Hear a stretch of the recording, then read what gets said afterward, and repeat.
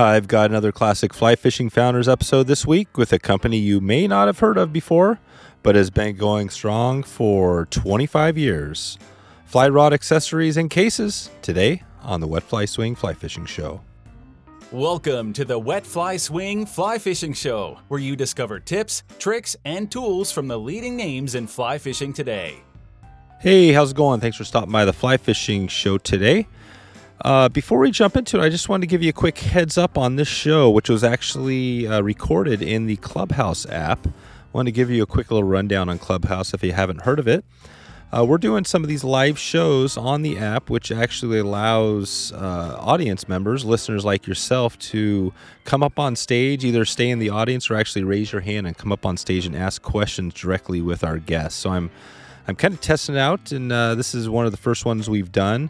So there's mostly it's just an interview, podcast. But if you're interested, send me an email at dave@wetflyswing.com, and I can let you in. That's the one catch right now, if you're listening to this in 2021, is that it's by invite only since it's in beta mode. So, but I can let a few people in, and would love to let you in if you want to join. You can also just go to wetflyswing.com/clubhouse. And that'll connect you with an app. And you can kind of see what we got going there. I'll be updating these each week when we do them. I'm not quite sure on the schedule, but just did want to give you a heads up so you're not surprised when we talk about Clubhouse a few times in this app, and just realize what we're doing here. So again, I'm just trying to, always stretch the podcast where I can. I think that helps us grow, try new things, and just, provide value for you. I think I'm always trying to think of ways we can connect and keep things fun. So again, Clubhouse, check it out, wetflyswing.com/clubhouse, and you can see when we have the next one that's scheduled. Today, Matt Wray, the founder of BW Sports, tells a story of how he put together a 25-year fly fishing business in the accessory space. We find out how Matt was able to get some of the big box stores to buy in. He's been there for a long time. Why I love his doctor's bag, and also the reason that many people love the double barrel super rod case that Matt produces. So, and one other thing before we get started today, I want to remind you and give you a heads up that at the end of this episode, we're going to be giving away a double barrel rod case from BW Sports. If you want to enter to win this double barrel rod case, just listen to the very end, and there'll be a little secret password we're going to give you at the very end of this show. So hang in till the end, and we'll give you a chance and show you how to get involved and win this case. It's going to be pretty cool because, obviously people that are listening will know about this, but it'll probably be a pretty small group that enters just given the numbers. So check it out. Listen to the show, and then check us out at the end. Tons of good stuff in this Fly Fishing Founders. So without further ado, here is Matt Wray from bwsports.com. How's it going, Matt? Good, Dave. Glad to be here. Yeah. Thanks for coming on. This is pretty cool. This is like the first time we've been doing some Clubhouse, some sessions, some rooms with the bigger one on Thursday night with mix it up with Ask About Fly Fishing and Fly Fishing 97 podcast. This is the first official Wet Fly Swing podcast, where we're basically, this is exactly how I would do any podcast. The only difference is that we're live and people could jump in, although I'm still not quite sure if it's fully, I know we're recording, so that's the important thing. So we're going to jump into a little bit on your background, how you got into the, how BW Sports came to be, what the BW is, and anything else we want to jump into. But first, maybe just talk about how you first got into fly fishing, and then how you brought that in all into the company.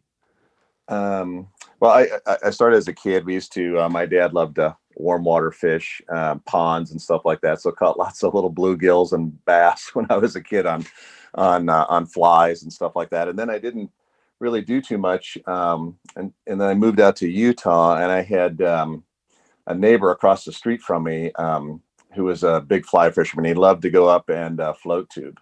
And so he finally hauled me up there one time. And so up to Strawberry Reservoir, it's a big reservoir here in Utah, and it's a wonderful fishery. And so started fishing there, and we would float tube and kick around and really did pretty well. It was a lot of sinking line type stuff, wet fly stuff, right? Oh, cool. Yeah. So, and that's kind of how I got started. And that's kind of how we got our first product too, was was kind of from that. That's it. So okay, so and then where were you at when you put this together, when you got your idea for your first product? It was actually at Strawberry. We were out fishing one day, and so we're kicking around, and this guy is trolling. I see him out. He's quite a ways out in the lake, and he's just kind of screaming along. And I'm thinking, how is he doing that? And then I look behind him, and he's got a trolling motor kind of built into his float tube. And there was a company that you could buy. I think it was like $800 or $900. You could buy. It was a float tube with a power pack all sewn together as one item. And the power pack just held a battery with a trolling motor. And so I thought, wow, that's really slick. But I bet you I could come up with something that would fit all float tubes. And then we came up with what was called our float power product, which was kind of a float tube that held a battery bucket with a motor mount on it. And then you could drop in a trolling motor and a standard deep cycle battery. And then it had straps on it, would come up and strap to either side of your float tube. And then it just would pull you backwards. And it was a pretty slick product. That's what started the company. That's what kind of got us going. So we sold it for a number of years. We don't make it anymore because a lot of people use pontoons and they hook it onto a pontoon or their own they want to. So, but yeah, that's how we got it rolling. Gotcha. And when you had that first product going, how did it? How did that even have you been doing products prior to that? I mean, how did the idea come to be? Thing, kind of our first foray into the fishing market, and I took it and we built the prototype, and then kind of got it going in here in Utah. Sold it to just had it with a few of our friends, and then I hauled it over to Denver, and then over to Cabela's. And Cabela's picked it up. I think the first year they sold like 450 units or something like that, and so it was pretty popular for them. They had it for 3 or 4 years. And then the pontoon market kind of took off. It was so funny. If you look at Cabela's, they could, whatever one product they want to sell, they'll devote a whole page to it in their catalog at that time, right? And then our product would be a little 2-inch square, down in the bottom corner of some page in the middle of nowhere, and it's just the way they market themselves. And of course, they make way more money selling their own stuff, right? Yeah, totally. Yeah, I gotcha. So, no, it's interesting. I love hearing, how you jumped into it. And then 450. So, what was the price point for that product? It was about right around $100, I guess, when it first came out. Okay. A little less. And that gave you the inner tube, the nylon bag, like the float tube, and then the battery bucket with the motor mount on it. So all you needed to provide was the battery and the trolling motor. And on the trolling motor, normally they come set up to push, right? So when you turn the throttle handle, it's going to push you forward. And all you had to do was just remove the bolt below the throttle handle and spin it around 180 degrees and then put it back through. And now it would pull you backwards with 5 speeds instead of running in reverse the whole time. Gotcha. So when you're float tubing, you always want to be kicking or going backwards, right? So that you're not coming up on top of your line. Gotcha. Okay. Yeah, I don't remember that product, but I do remember that period when it switched from float tubes over to pontoons. And yeah. What year was that roughly when you think the switch? So we started 96. Oh wow, yeah, 97, 98, and then probably around 2000 is when it started to switch to pontoons. And everyone wanted a pontoon to go down the river, but then they realized they can't row and fish at the same time, and it's hard to row and fish. So then rod holders kind of came into being for pontoons. So, right. That probably would have been a good product, but yeah, you don't have your hands free. So yeah. That's right. Cool.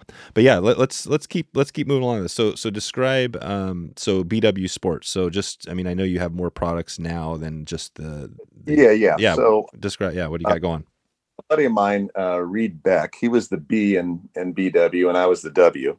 And so it's nothing more complicated than that. Oh, okay. And anyway, but Reed had so much going on with his computer company that he didn't have time to really do it. So I kind of pretty much took it over after about the first 6 months or year and kind of ran with it. I had a very good friend of mine actually lived in my neighborhood, Mike Pratt. And Mike owned a company called Ogio. I don't know if you've heard of them or not, but huge golf bag manufacturer, and then manufactured all of Callaway's golf bags. And so he set me up with his people over in Taiwan, which is where we would get our stuff sewn, right? So I would have Like on a rod case, you would have the sleeves. I have the sleeves, the outer Cordura case sewn, and then the inner sleeve, and then that all comes here, and then we do all the pipe cutting and assembly and all that, and put it together and do all the shipping. So anyway, yeah, it was great. And one thing that we couldn't do, we basically came out, I guess we had the Float Power product, and we came out with two wader bags that were, one was called the hump bag and another one was called a wet dry bag. And the one was kind of like a garment bag where you hung it up and it had all mesh in the front of it and stuff. And so you could just hang your waders up when you got home. You didn't have to take them out of the bag, and they would all dry. But it just wasn't real popular. People weren't used to using it. We had kind of a really bad color. We had a like a forest green, and then we also had kind of like a purple, but it ended up being kind of a lighter purple. So it was a bad color. And if you wanted to make a bag, I'd recommend the first color you go with is black, right? I mean, if you look like when you get off the airline, right? I mean, 95% of all the bags coming off of the belt are black. And so you can't go wrong with black. Black works for just about everything. So, but we never really did anything in black. We did, forest green was always a popular color. We did some grays and some blues. And then now we kind of pretty much do the olive with gray is a very popular color for what we have. Yeah. So you're still doing the rod. It's a rod reel case, right? Yeah. We do all our rod reel cases now in the olive and gray, and then we have some that are gray with a navy or a blue pocket on them. A couple of our styles, but they sell maybe, I don't know. We'll sell 10-1 olive over a gray color.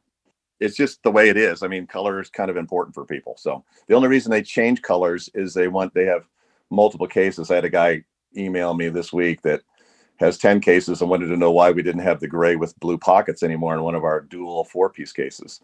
And I said, it just wasn't popular enough to keep carrying the color. So he says, well, the only reason I wanted it is because I have all the other ones are olive. When you grab the case, you know what's in it, right? So, yeah. There you go. Yeah, I guess you can't satisfy everybody. So looking back on it, I mean, now, how many years has this business been going?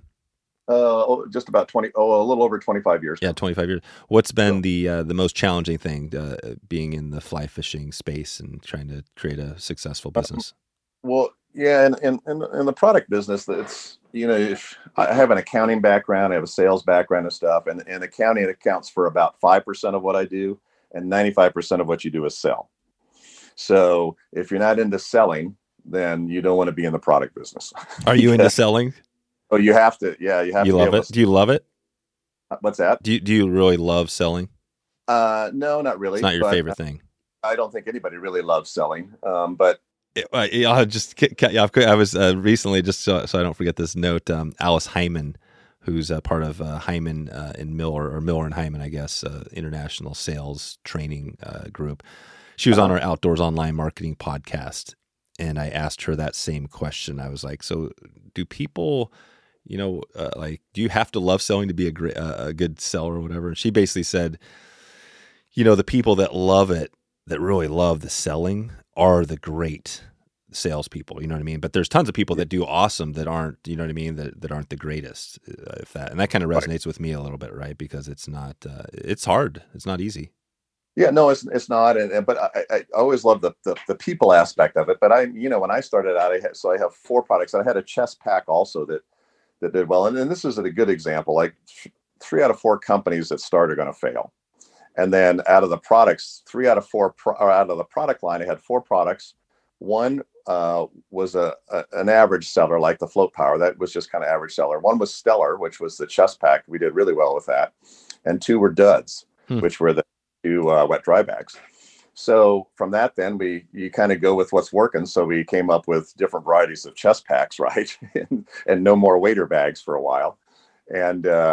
And then the Float Power just kind of kept holding its own. And then eventually we got into the rod case business. But in order to get out there and get your product out there, because we started from zero, right? I had Cabela's, but Cabela's, they carried our chest pack for about a year. And then they go, hey, chest packs are kind of the cool thing. We'll devote an entire page to the brand new one we're going to do. And with the BW Sports one, we're going to put in a little section down at the bottom on a totally different page. Yeah. And so that's what happens. So they're just out.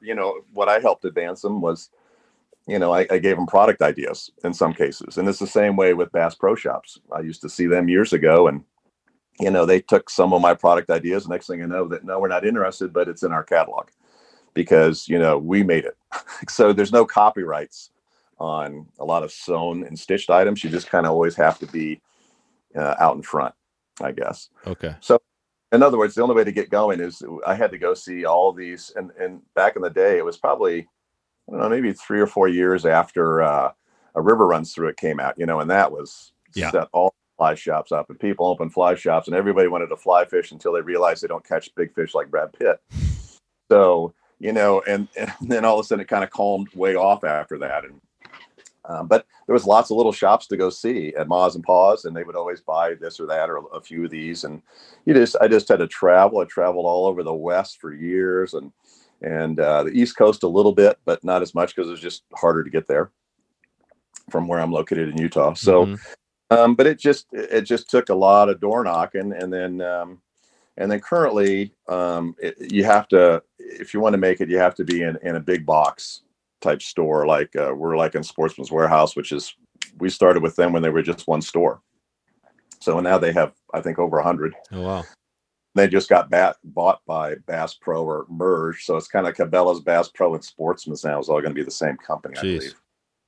So yeah, it's going to be huge. And then, so anyway, that's kind of how it works. And then we do Amazon, of course, and Amazon has been good for us because they really have handled the East Coast for us pretty well. I had reps, and reps work pretty good for our stuff, but you got to understand that we're like such a small part of the fly fishing market. Accessories and bags is like maybe 10% of the market. Oh yeah.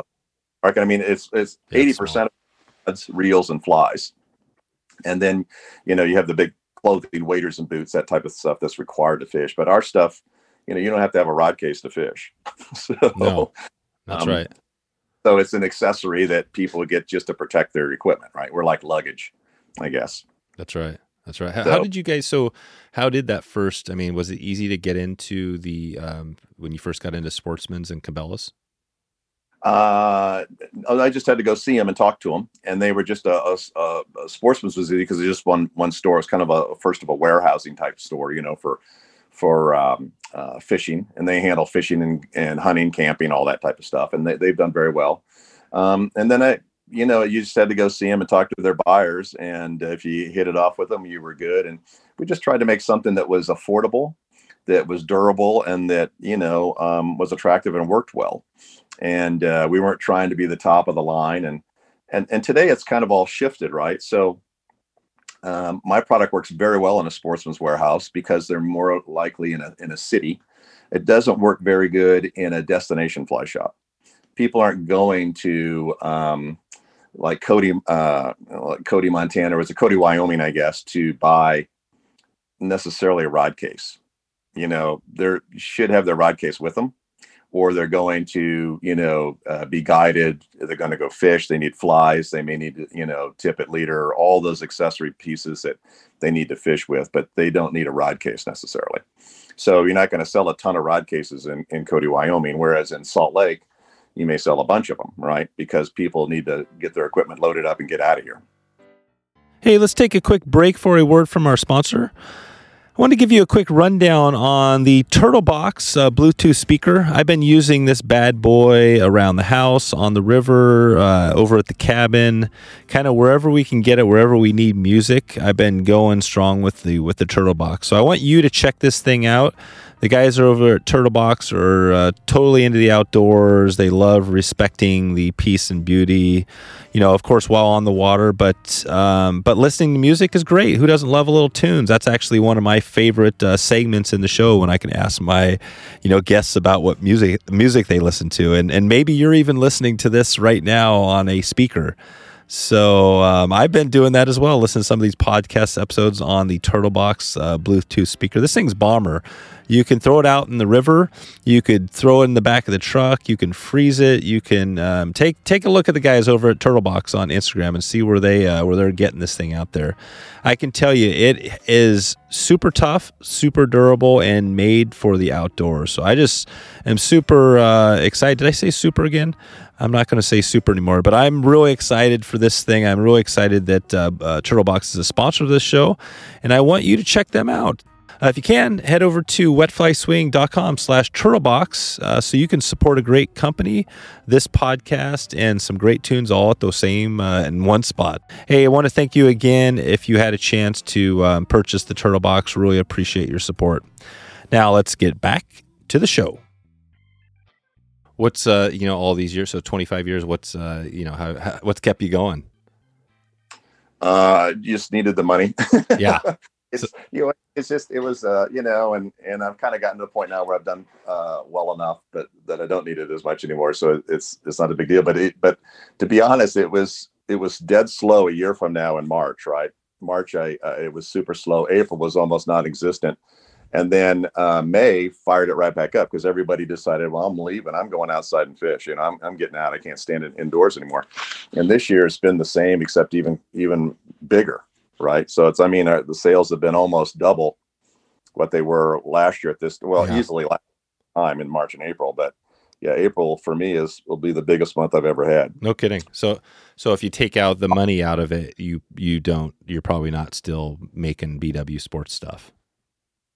I see what you're saying. Yeah. Well, eventually I would sell the company and if somebody else could take it over and keep going. But yeah, I don't have to, if I decided I didn't need to, but yeah, it fed the family and paid the rent and the mortgage and all that. And that's amazing. And traveling. And I did enjoy, we would go and actually sell at consumer shows, the fly fishing shows. We would go to just a couple of them, one in California and the one in Denver.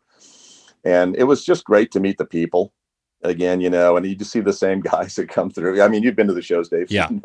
See the same guys over and over, but it was fun to talk to them and they loved our stuff. And it was, but then it gets to be where, do I really want to drive across the Sierras, in the middle of February and, and go do a show that I have to be at on this set time or in the wintertime? Like, if I was going to go travel, I wouldn't travel unless the week was going to be, for the most part, clear and up to Montana and back.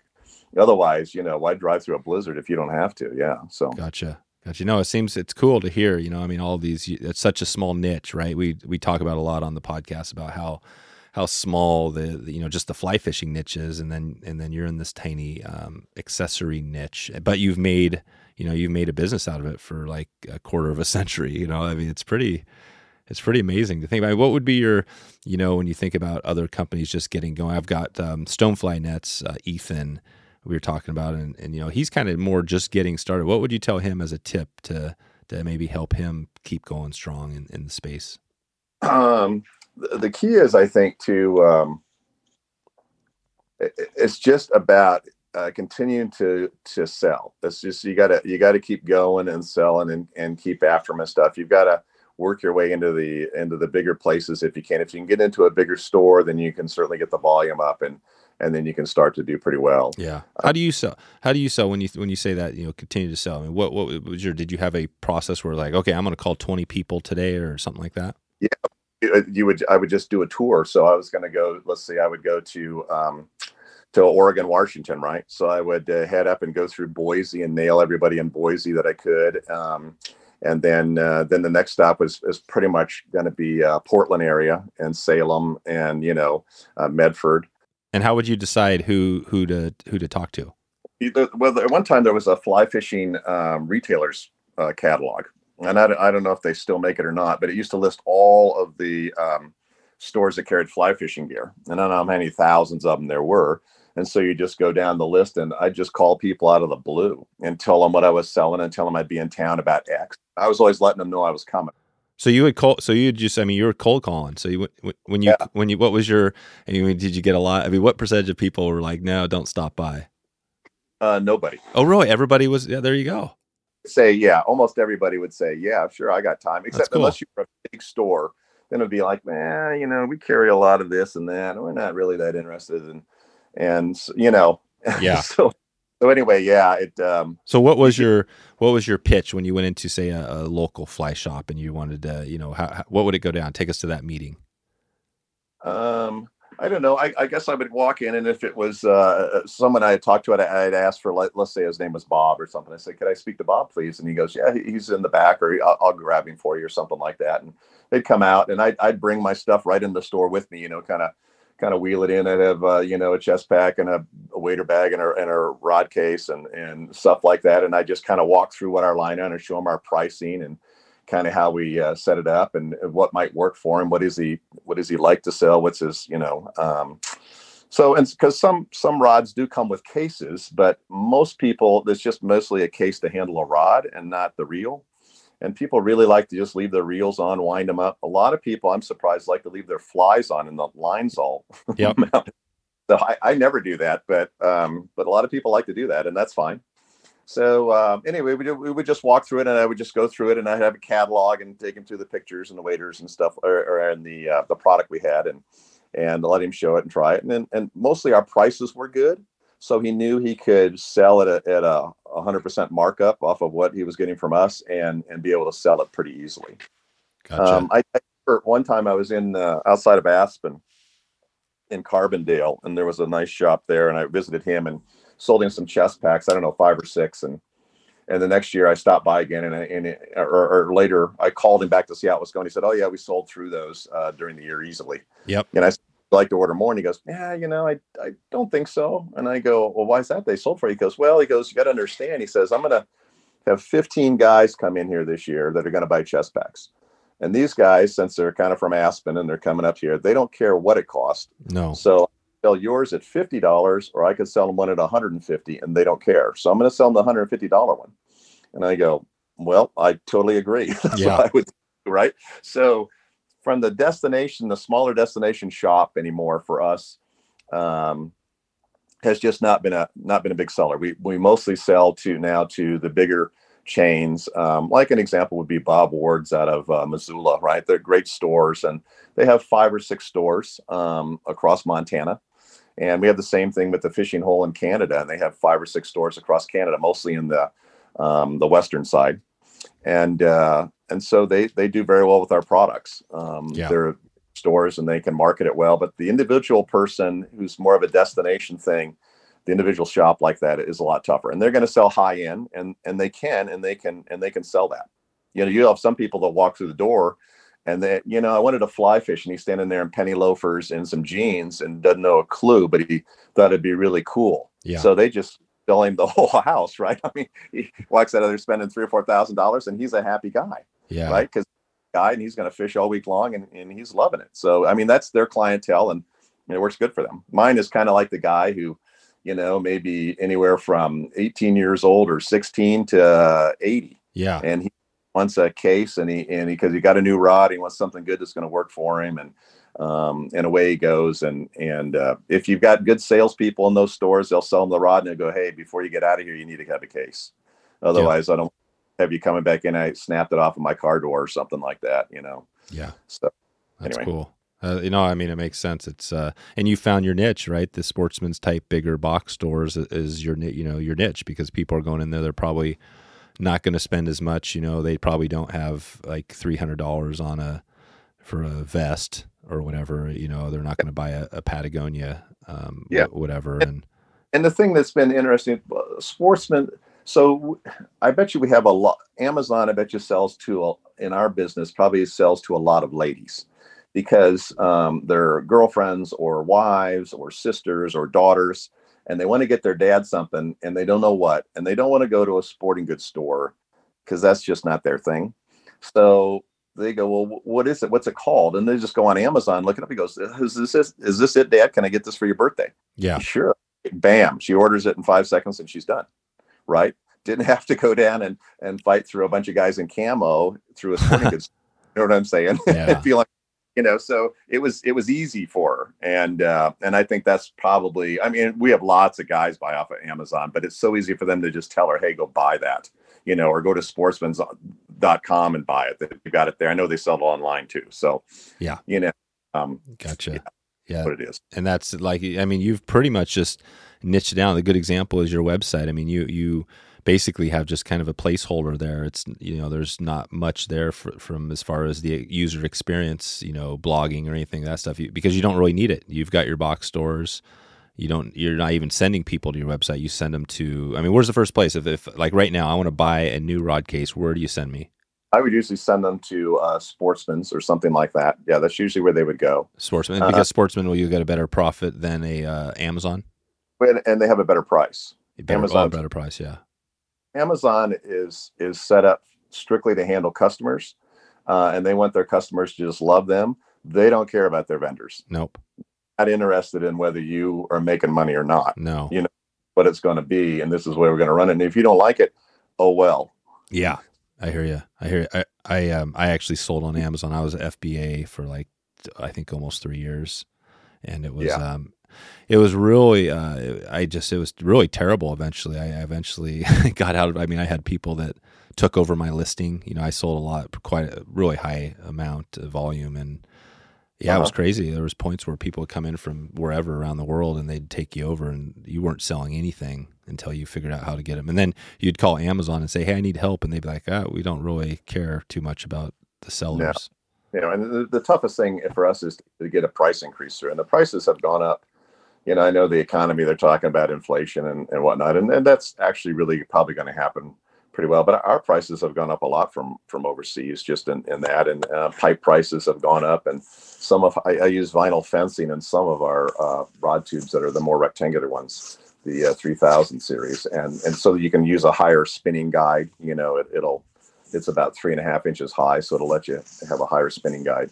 But all those have gone up too, like 5 to 15%, and the sewing stuff has gone up, quite a bit too. And trying to get a price increase through Amazon is like, you got to be, like, you're kidding me, right? We can't be competitive if you increase the price. Oh, really? Wow. Yeah, this is that whole thing. Well, let's talk. I'm gonna do a quick little reset, just so we're on Clubhouse, and I'm gonna probably edit some of this as we go, but. And we got Matt Wray from BW Sports. We're just talking about his company, which has been going on for 25 years. And we'll be hopefully doing these Clubhouse every Saturday morning. And then also we have a fly fishing Q&A Thursdays at 6 p.m. Pacific time. So if you want your questions answered, you can go to the Q&A on Thursday.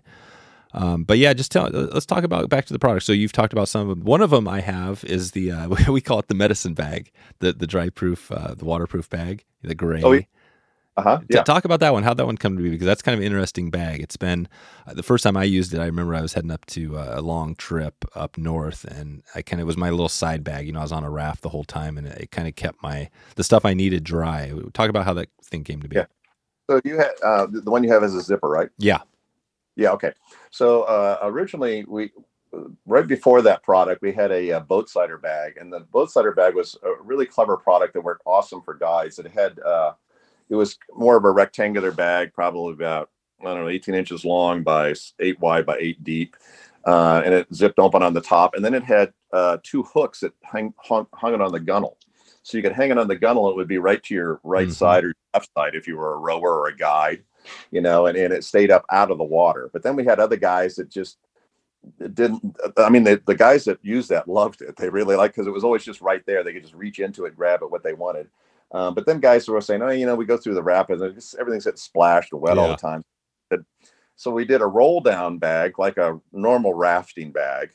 But it was just too hard for them to access, because what they want is something they can grab all their tackle out of. So then we came up with the zipper top dry bag out of the dry fabric, and it was easier for them because they could just unzip that, open it up, grab what they wanted, zip it tight. And if the water was splashing in on top of it, nothing was going to get wet. So that's the idea. It's not made to submerge. You can't throw it out and hold it under the water and say it's not going to leak, because it will.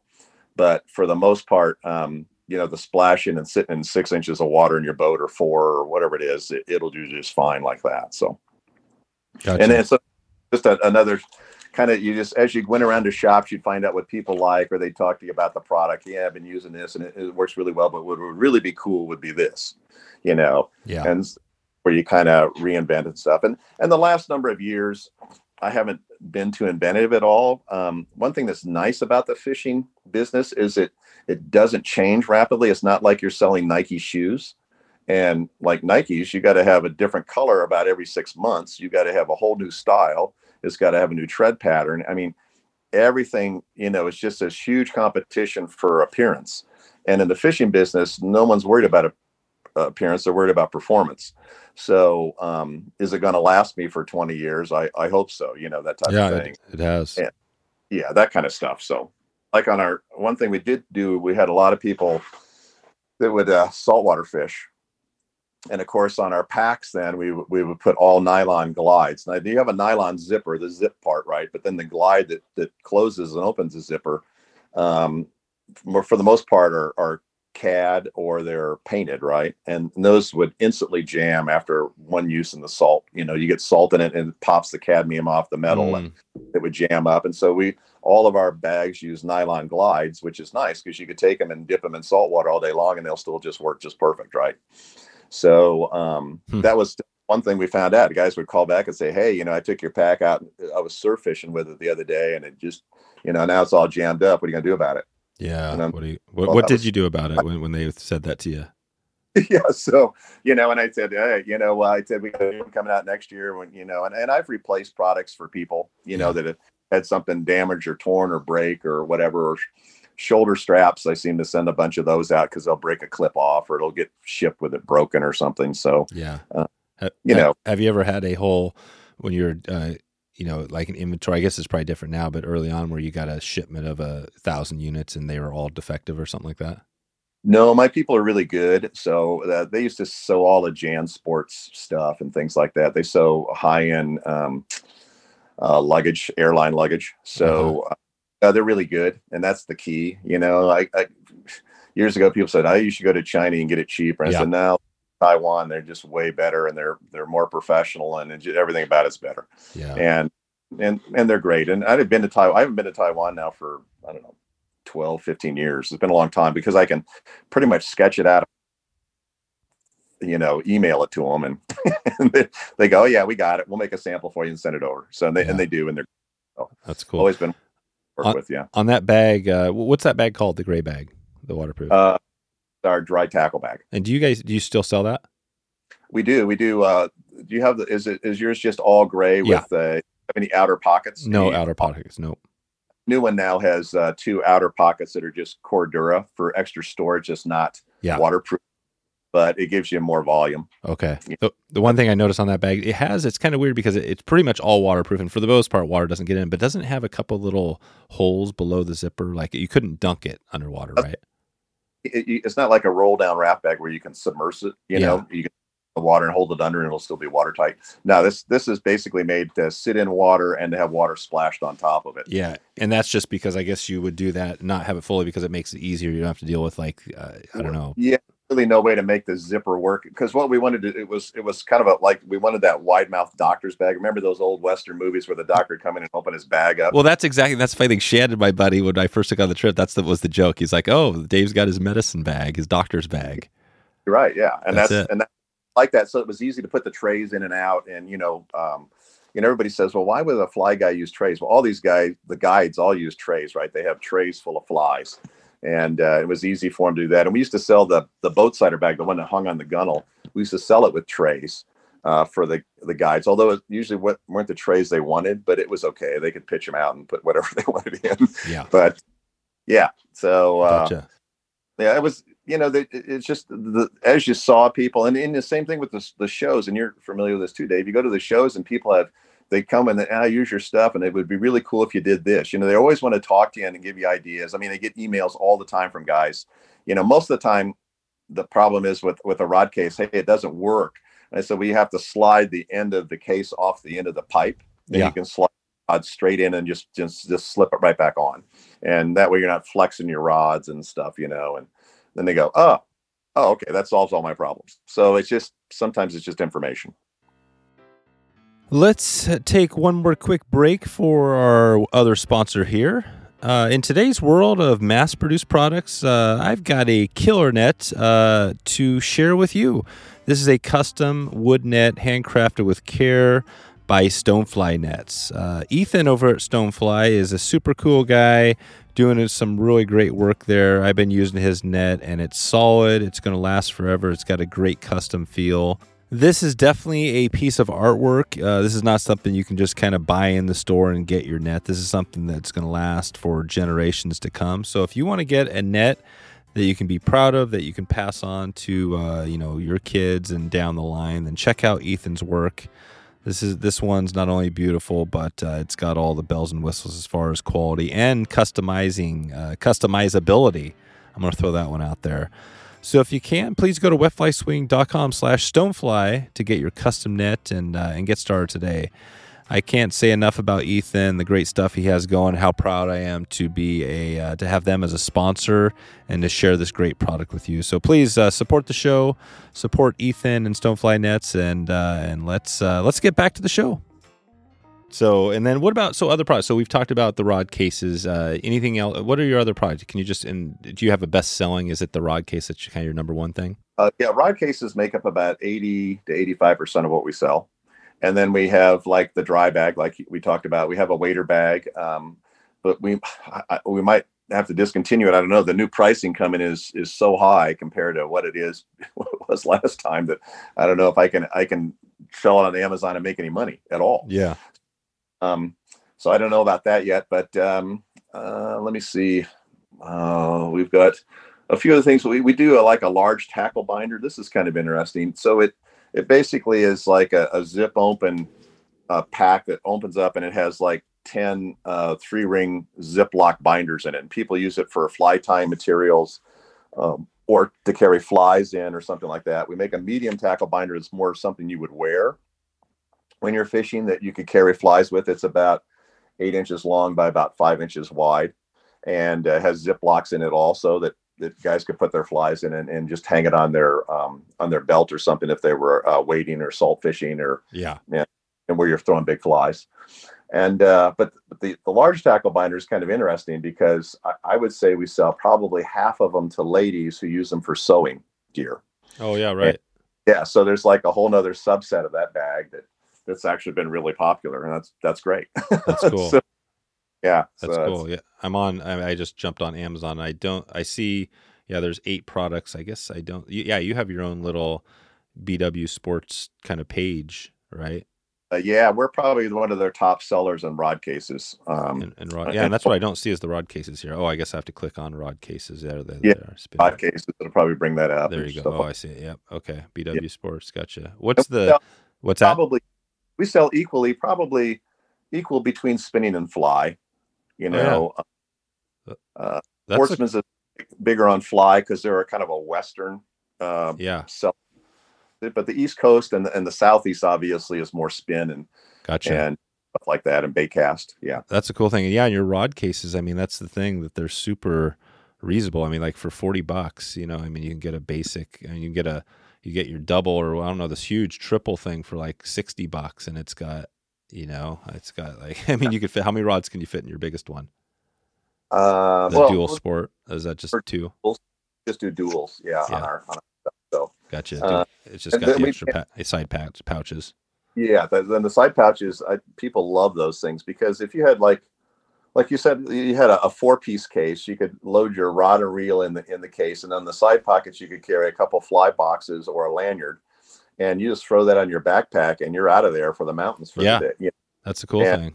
Got everything you need. Or if you're just day tripping it, you just have a light backpack with your lunch and stuff, and you've got your rod, reel, and everything. And guys carry them in their cars like that. So they pull over, and I'm going to go fish this pond for a couple hours after work, or I'm going to go fish the Provo River or whatever. Yep. And they've got everything right there with them. They don't need anything more other than waders. That's cool. It's cool. So. Yeah. No, I love it. I think when you look at it, you see, for that price point and what you get, it's kind of a cool. Definitely cool. I forgot that you had the double thing. So yeah, occasionally we get people that were confused early on. We had to change our wording, because I would get this mom that would email me and say, "Does it come with the rod?" Oh, I bought it with the rod for $100. Like, no, sorry, it doesn't do that. Did you get a lot of returns on Amazon for that? No, we have very little returns at all. Yeah, I mean, occasionally we have people return it, and I don't know why. they couldn't figure it out or whatever. But I sell probably 8 to 10,000 rod cases a year. Yeah. So I've sold over the lifetime couple 100,000 cases. Yeah. It's been fun and it's enjoyable. I do miss the shows, but they just weren't profitable for me after a while. I mean, the sad part was you go to California, and if it was raining, you'd have a killer show, right? It was great. But if it was sunny, and if it was in March and it was 70 out, people are golfing or fishing, right? Yeah, sorry, I don't have time to come to the show. The weather's too nice. I'm going out and fish, right? So exactly. Yeah, totally. I'm just looking on. It's funny. I'm looking at Amazon. Yeah, you got some of the other. I mean, there's so many different companies now, right, that are selling stuff. But actually, your case, yeah, you're. I think this is not paid, right? Ads. These are just you're like number 4 on Amazon, right behind TFO. Yeah. Oh yeah. And TFO, we're selling tons of rods, right? Yeah. Alan, I like the guys at TFO. They've always been good to me. They've bought bags for me to carry all their reels and stuff, and when they do demos. Oh yeah. So, yeah, totally. Yeah, TFOs are cool. They got some good stuff. A reel bag. We do make a nice reel bag, and that's been popular for years, and that's always been a very good seller. So. Yeah, I saw that. That's some good.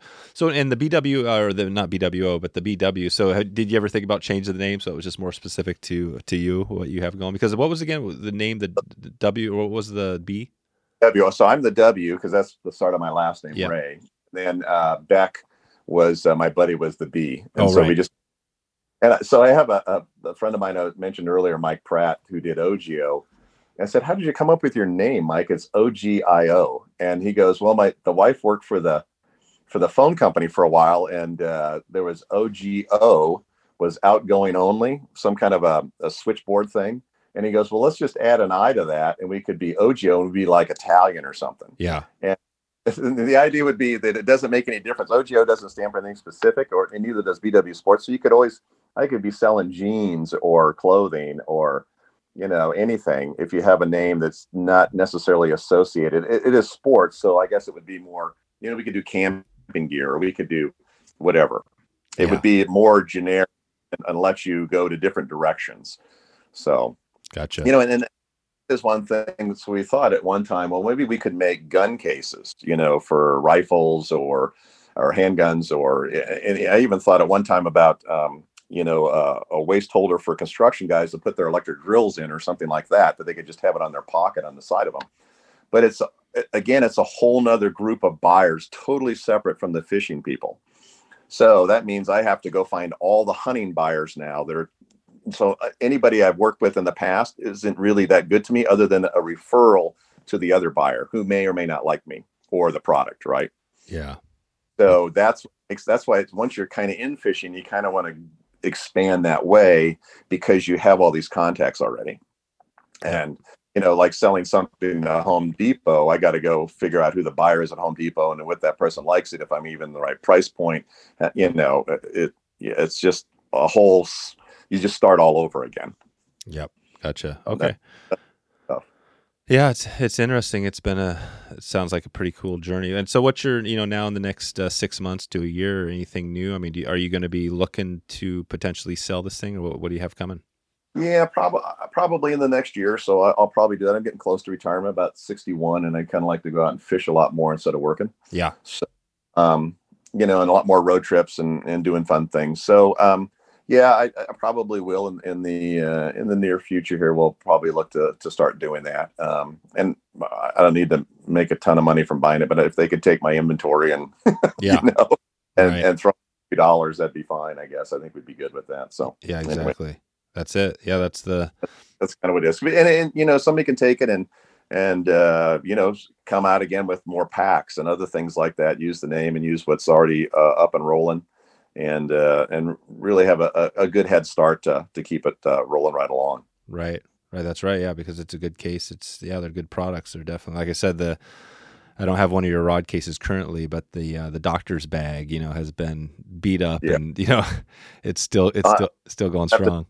I'll send you a new one then, Dave. Yeah, no, definitely. I think the rod case might be something that I'm, I do have obviously a bunch of rod. Most of my rod cases are. You pop the reel off. Yeah. But you know what I mean? But I still do have Just the tube. Yeah, the one I do love, I got an old green. I can't remember. I think it's Orvis, but I put my kids. They have 2-piece rods. Sure. I love that because, and I do love keeping the fly on and everything, so I can just pop it out and just go with it. So yeah, I think I might have to hit you up on definitely. Yeah, I'll send you out for doing this. This will be great. Yeah, so yeah, cool. Yeah, I'll send you a dual case. That way you can load more than one. So. Okay, yeah, and I'll definitely do some. Get the word. Well, obviously this is going to get out to a bunch of people, and although this is what's cool about this, Matt, is that I wanted to be just like this. I did send you out to any newsletter. Nobody knows about this, right? We're doing this is basically how we would do it normally. It'd be just me and you. I'd be recording through a different piece of software. But the funny thing is that your audio is actually really good. You know what I mean? Like that's some of the struggle sometimes with some of these other things. Even I have a paid service I use. Squadcast, which is usually pretty good, but sometimes the audio can be depending on but I think this Clubhouse, they've done a lot of work on making sure the audio is coming in as clean as can be, and you sound great. I'll listen to it in post to make sure, but yeah, I think this might be long term. And the cool thing is that eventually once I do let people know what we're doing, we could have like today had say 20 people, 50 people, 100 people down the line where they're sitting there and maybe they do know your stuff and then they're asking you questions, right? That's kind of the power of the Clubhouse, which, obviously we didn't really do that today, but no, this has been fun to hear the story. Anything else, any parting words for everybody as you? No, it's fun. It's been enjoyable. I think for the most part, the fishing crowd is a fun group of people. I think hopefully with the whole COVID thing that we got a lot more young people fishing again. Whenever I used to be a scoutmaster for a while with the organization, the church I was with, and we don't do scouts anymore, but it was fun. We'd always haul them up fishing, and teach them how to fly fish. And you'd get 2 or 3 kids out of 10 that just loved it and they'd do it the rest of their lives, and the others could care less. But hopefully we get more people back into it because it's been kind of an overcrowd, over the years, and it's good to see, guys taking their kids out. Like sounds like you fish with your kids. I took my kids. Was like we used the float power unit. I would troll them around Strawberry, and they'd catch huge cutthroats on flies. Oh wow!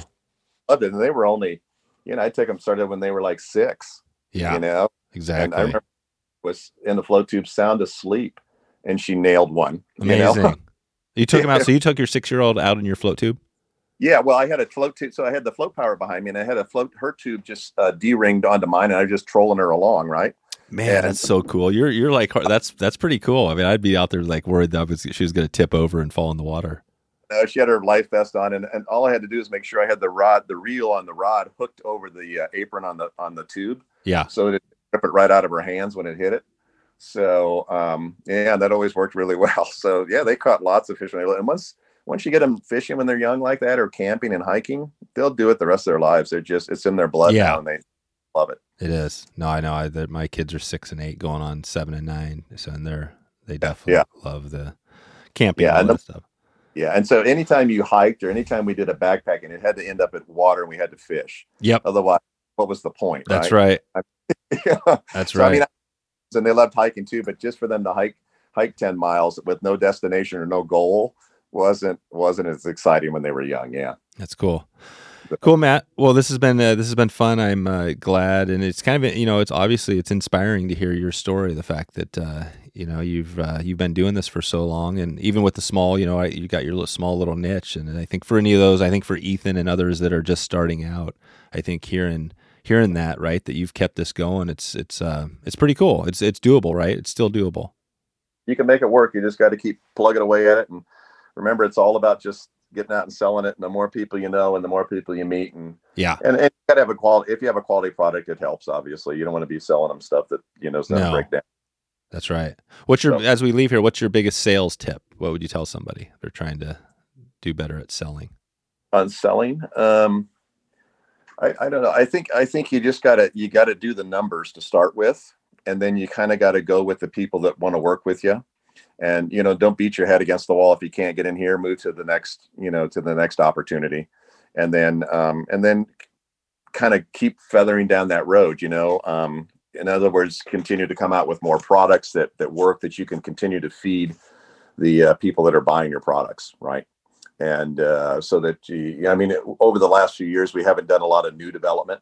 And that's been okay. It's still worked just fine for us. But early on, you want to continue to develop, because as you go down different avenues, all of a sudden you may have one branch of that tree that really breaks off and goes crazy, like the rod cases for us that, we only started out with 2 of them, and now that's 80% of our business.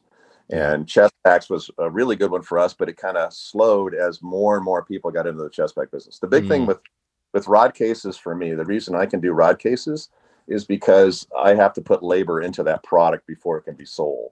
So we have to cut the pipe, fit it, assemble it, wrap it, get ready to ship it, right? Whereas most people want to import it, put it on a shelf, and ship it. So, right. So there's another step that keeps people from doing it.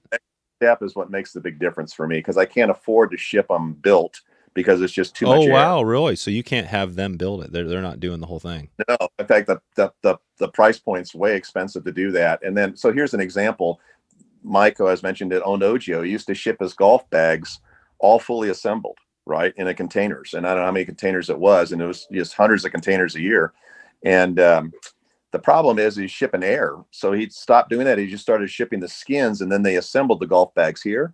And he saved like $500,000 the first year on shipping. So who's on your bag? Who's assembling your bags?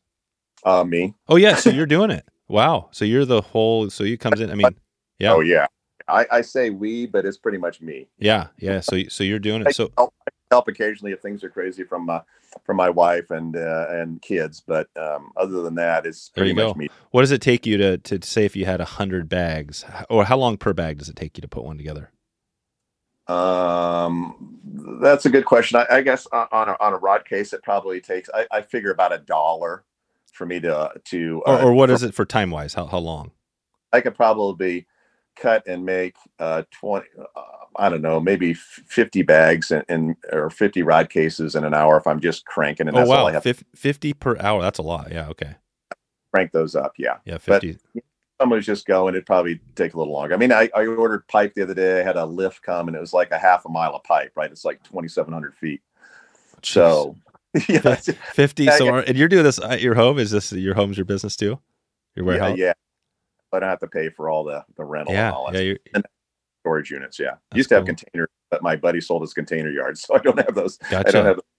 That's cool. No, that even makes it even cooler. I mean, it's like 50 per hour. If you think of flies, right, a dozen per hour is pretty decent. So you're 4 times that, and that's with a big rod case. That's pretty cool.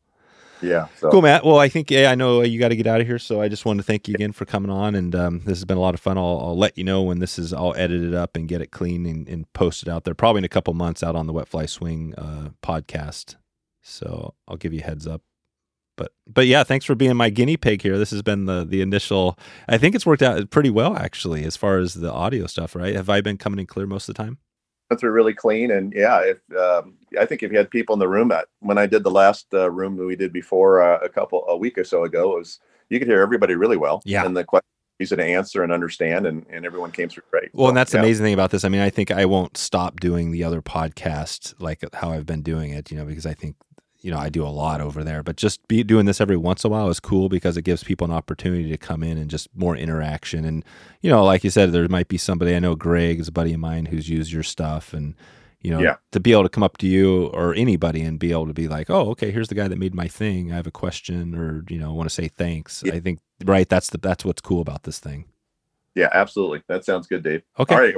Ready? Yeah. I think we're all good. Okay. Thanks so much. Thanks, Matt. I'll check back with you. You bet. Thanks, Dave.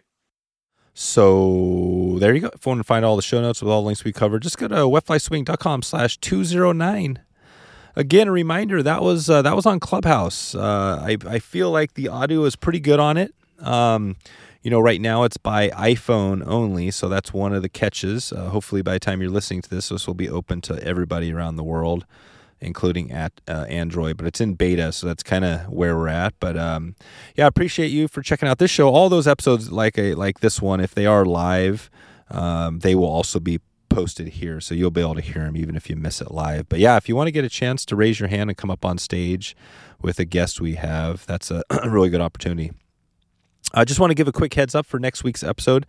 Enrico Puglisi is here to describe how he got into EP fibers after coming across to the U.S. And he's been doing some good stuff over there for a long time. He's slowly transitioning out, but we had a really fun chat. Really love Enrico. So if you don't know him, what he's got going, this will be a good one. So click subscribe so you get updated in your app of choice. That'll make sure you get that delivered right to your phone. Be ready to go. So that's it. That's all I got for you. I hope you're enjoying us mixing it up. If you have an idea or don't like this, let me know. I definitely want to connect. And I just want to give one more shout out again. We've been talking about this, but the members group, if you go to wetflyswing.com/members, I'm connecting, lots of the people that listen to this show. So if you're listening right now and you want to take this deeper, basically what that means is you can talk to people that are listening. You can connect to people in your area. We can check out new places that we're going fishing. We're going to be setting up some trips as we get out of COVID. Lots of good stuff. And really, the members group is the best place to connect with me and guests from the show. And just, that's the spot. So if you're loving this podcast, go over there and just sign up. It'll be a real easy place. Right now, we're allowing people to get in for free. If you want to just kind of join and see what's going on in there and check out the conversation. Okay, now the moment you've been waiting for, the giveaway. If you want to win the rod case from BW Sports, this is the double barrel rod case, you just need to go to wetflyswing.com/giveaway. And that'll get you access to enter the giveaway. This is the best chance that you have to find out what's going on. And the secret password for this giveaway, the secret password is Pink Flamingo. Did you get that? Pink Flamingo. So just remember that and enter, and you'll have a chance to win. So let's do this. Give it a shot. Head over to wetflyswing.com/giveaway and enter to win this bad boy. Thanks again. I appreciate you. I appreciate your support and everything you do each week to spend 60 minutes or so, to listen in. It's really amazing. So that's a wrap. That's all I got for you today. Without further ado, we're getting out of here. It's a late one. Just got off the river today, so just recording this in the mic as usual. But hope to maybe see you very soon online or on the river. Thanks for listening to the Wet Fly Swing Fly Fishing Show. For notes and links from this episode, visit wetflyswing.com.